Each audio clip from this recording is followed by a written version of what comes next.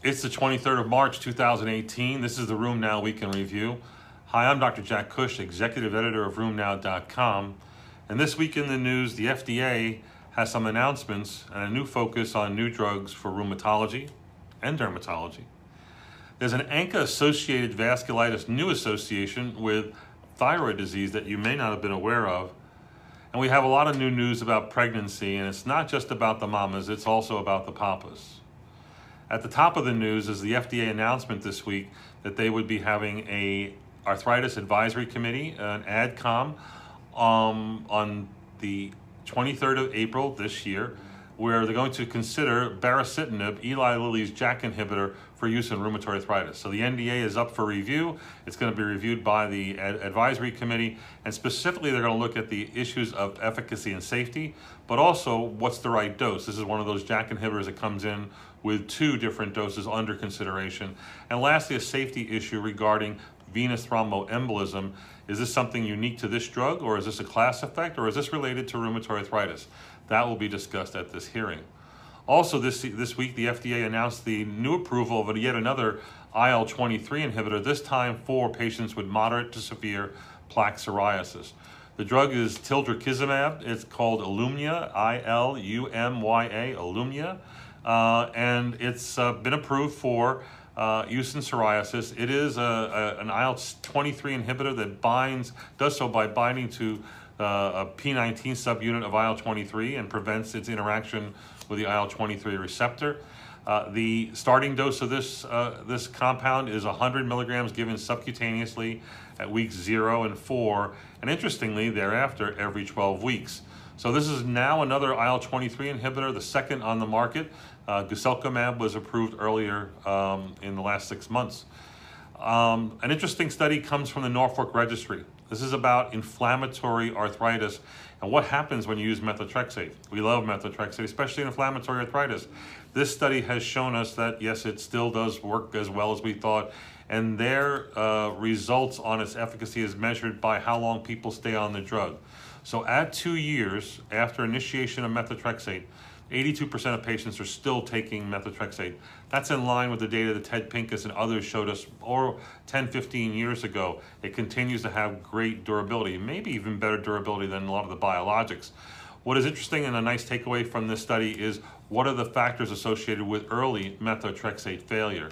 It is associated with being rheumatoid factor positive, being younger, and having a younger disease onset age, and then having a high DAS28 score. Interestingly, they showed RF positive patients were more likely to have less continuations for methotrexate due to adverse events. So being rheumatoid factor positive made it a little less likely that you were going to respond, and it made it also a little less likely that you would drop out because of an adverse event. So what that means is the latter part is hard to understand, but I think it still I like the information about how good this works and maybe who may be at risk to not respond ideally to methotrexate, one of our mainstay cornerstone therapies. An interesting study, I also have a hard time understanding this. How do you treat osteoarthritis of the hip? There's a study of 106 patients randomized to receive either placebo or intramuscular glucocorticoids, and it was shown without a doubt the intramuscular, and it's an IM injection, not an intra-articular injection, but intramuscular glucocorticoids were effective, much more so than placebo, in controlling the pain of osteoarthritis of the hip. This is a 12-week study, so it may be useful information for you, for those of you who have to manage OA of the hip in the short term and what to do about it. Another study comes from the Rabbit Registry. This is the German biologics registry of rheumatoid arthritis patients taking biologics. And specifically, they looked at what happens when you take tocilizumab and how likely you are to respond to tocilizumab if you are biologic naive or if you failed 1, 2, or 3 prior biologics. Turns out that tocilizumab responsiveness was the same if you were naive or had taken 1 or even 2 prior biologics, suggesting that you could be first-line drug or second-line drug. Turns out that, not unexpectedly, after having failed 3 biologics and then going to tocilizumab, you now have a decline in the responses that will be seen. I think this is novel because usually after you failed 1 biologic, subsequent responses to a new biologic actually tend to go down. this is a good news for tocilizumab, and it's being used at different time points in the life cycle of rheumatoid arthritis.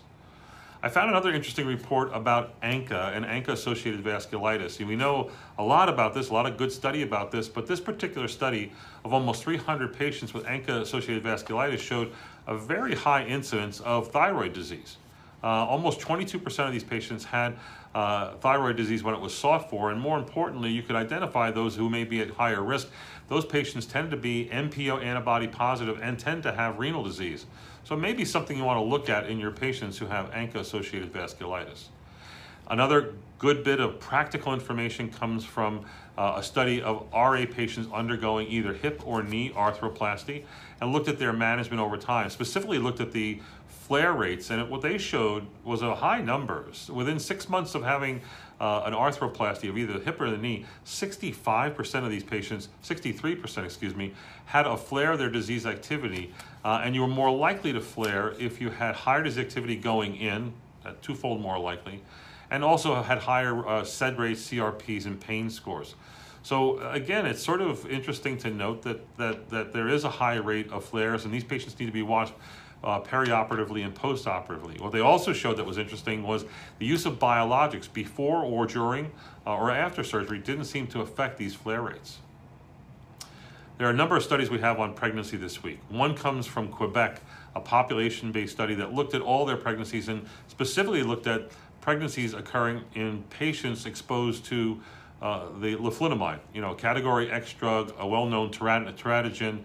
And this was previously published a long time ago by the Otis database, a study of about 70 or almost 80 patients showing that even though patients were who on leflunomide who had babies, they were exposed, but there was no increased rate of malformations that was seen in patients and their offspring when leflunomide was involved. Well, in Quebec, they found the same thing. 51 patients from their large database, and they found that of those patients, it was not associated with increased risk of congenital malformations, spontaneous abortions, low birth weight deliveries, or premature deliveries. So that's good, encouraging information, because we certainly worry about that. And what's the advice you're going to give a woman who happens to get pregnant inadvertently? I don't know if you know this data, but if you look at the data of women who get pregnant, it's not as surprising to see about 3 or 4% of them who get pregnant on category X drugs like methotrexate, like leflunomide. And those are probably incidental, and not finding a higher rate of malformations in that population is somewhat encouraging for those that want to continue the pregnancy. Another study comes from both Denmark and Sweden, where they pooled their efforts and looked at over 8,000 births in over 6,000 psoriasis patients, and they also looked at almost 1,000 births in 800 psoriatic arthritis patients, and showed that there were some effects of psoriatic disease on pregnancy outcomes. Most important was an increased risk of maternal diabetes, gestational hypertension, and preeclampsia. There were also more cesarean deliveries, preterm births, and low birth weight infants born to women who had psoriatic disease. And these numbers tend to be a little bit worse in those with the most severe forms of psoriasis. Lastly, there's an important study about paternal exposure. This is a nice review that you can find in Seminars in Arthritis and Rheumatism. It's a very long paper. It sort of covers all the drugs, nonsteroidal steroids, colchicine, DMARDs, biologics. A lot of ground is covered. This comes from an authoritative group of individuals who have been studying pregnancy and rheumatology for a long while, including Monica Ostensen from Norway, who actually trained with me in Dallas at the University of Texas Southwestern Medical Center. There are 4 take-home messages from this report. Much of the current limitations that we have really is from a lack of robust data and study on this subject. So there are certain limitations, maybe even more so than some of our data about women and pregnancy and anti-rheumatic drugs. Number 2, that anti-rheumatic medications can be continued in men who want to father a child. It's very unusual and very uncommon that you would actually need to stop that drug when that's the case. And there are a few examples of that in their guidelines and in their review. Regular preconceptual counseling should be given to men as well as women when they are a fertile age or have a partner who is of childbearing potential. So it's equally important to counsel men on what the right drug and the best drug may be should they and their partner want to get pregnant in the near future. And lastly, it's probably erroneous or incomplete to extrapolate some of our data and information from women in pregnancy and anti-rheumatic drugs to men and pregnancy and anti-rheumatic drugs. You really need to go with the data that's out there. So you'll look at some of their tables, are kind of interesting. They have very detailed reviews. Specifically, they discuss the effects of anti-rheumatic drugs on spermatogenesis and what the recommendations may be. So for instance, under methotrexate, the guideline says that you need to be off methotrexate for 3 months and then you get pregnant. Actually, that's only for men, and that applies to the life cycle of spermatozoa. Women only need to be off of methotrexate for 1 ovulatory cycle, meaning 1 month. But men, clearly there are some effects of methotrexate on spermatogenesis, but yet the data is very clear that women born to fathers on methotrexate, there's been no increase flares or worsening of disease or malformation rates in those situations. So some believe that it's actually okay for men to continue methotrexate throughout the time that they're trying to get pregnant and not have to worry about that. Maybe it's just the women that have to do that. So a little controversy here, and you should read the paper. Mycophenolate, mycophenolate's a very clear-cut Category X teratogen in women, and really has to be stopped in women considering pregnancy. However, there's very little data about its effects on spermatogenesis, and more important, there's actually 3 studies showing that men who have been on mycophenolate who have fathered children while on that drug, there's been no increased risk in fetal malformation. So while there are clear-cut directives about mycophenolate in women, it's less clear-cut in men. As you probably know, azathioprine and hydroxychloroquine, those drugs look really good for men who want to get pregnant. And likewise, TNF inhibitors, there's no impairment in spermatogenesis, and the data seems overwhelming about the offspring of men on TNF inhibitors as far as what happens to their kids. They come out as they would normally would. The data on men on TNF inhibitors is the same as women on TNF inhibitors who happen to go on and have a child. So that's encouraging data and a nice review in seminars on arthritis and rheumatism. The last report comes from Lancet this week, talking about mTOR inhibition with the drug sirolimus. mTOR is something that's actually inhibited by rapamycin. Rapamycin is important in decreasing T-cell specific responses. It is important in transplant. It's been seldom studied in lupus, and this is a study that actually comes from the University of Syracuse on 43 patients, only 40 of whom actually took the drug, but there was a large number of dropouts, and the data is really only on 16 total patients. But on that 16 of the original 43, less than a third of the patients, the data was really good about using sirolimus, looking at 1-year outcomes in lupus. They had significant reductions in SLEDAI and BILAG scores.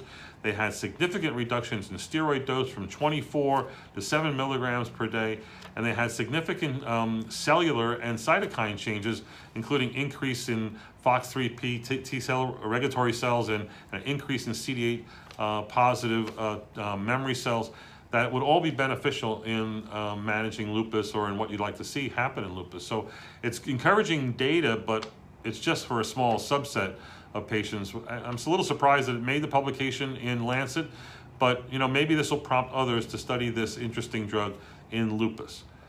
That's it for this week at RheumNow. Go to the website. You can find the links to these important reports.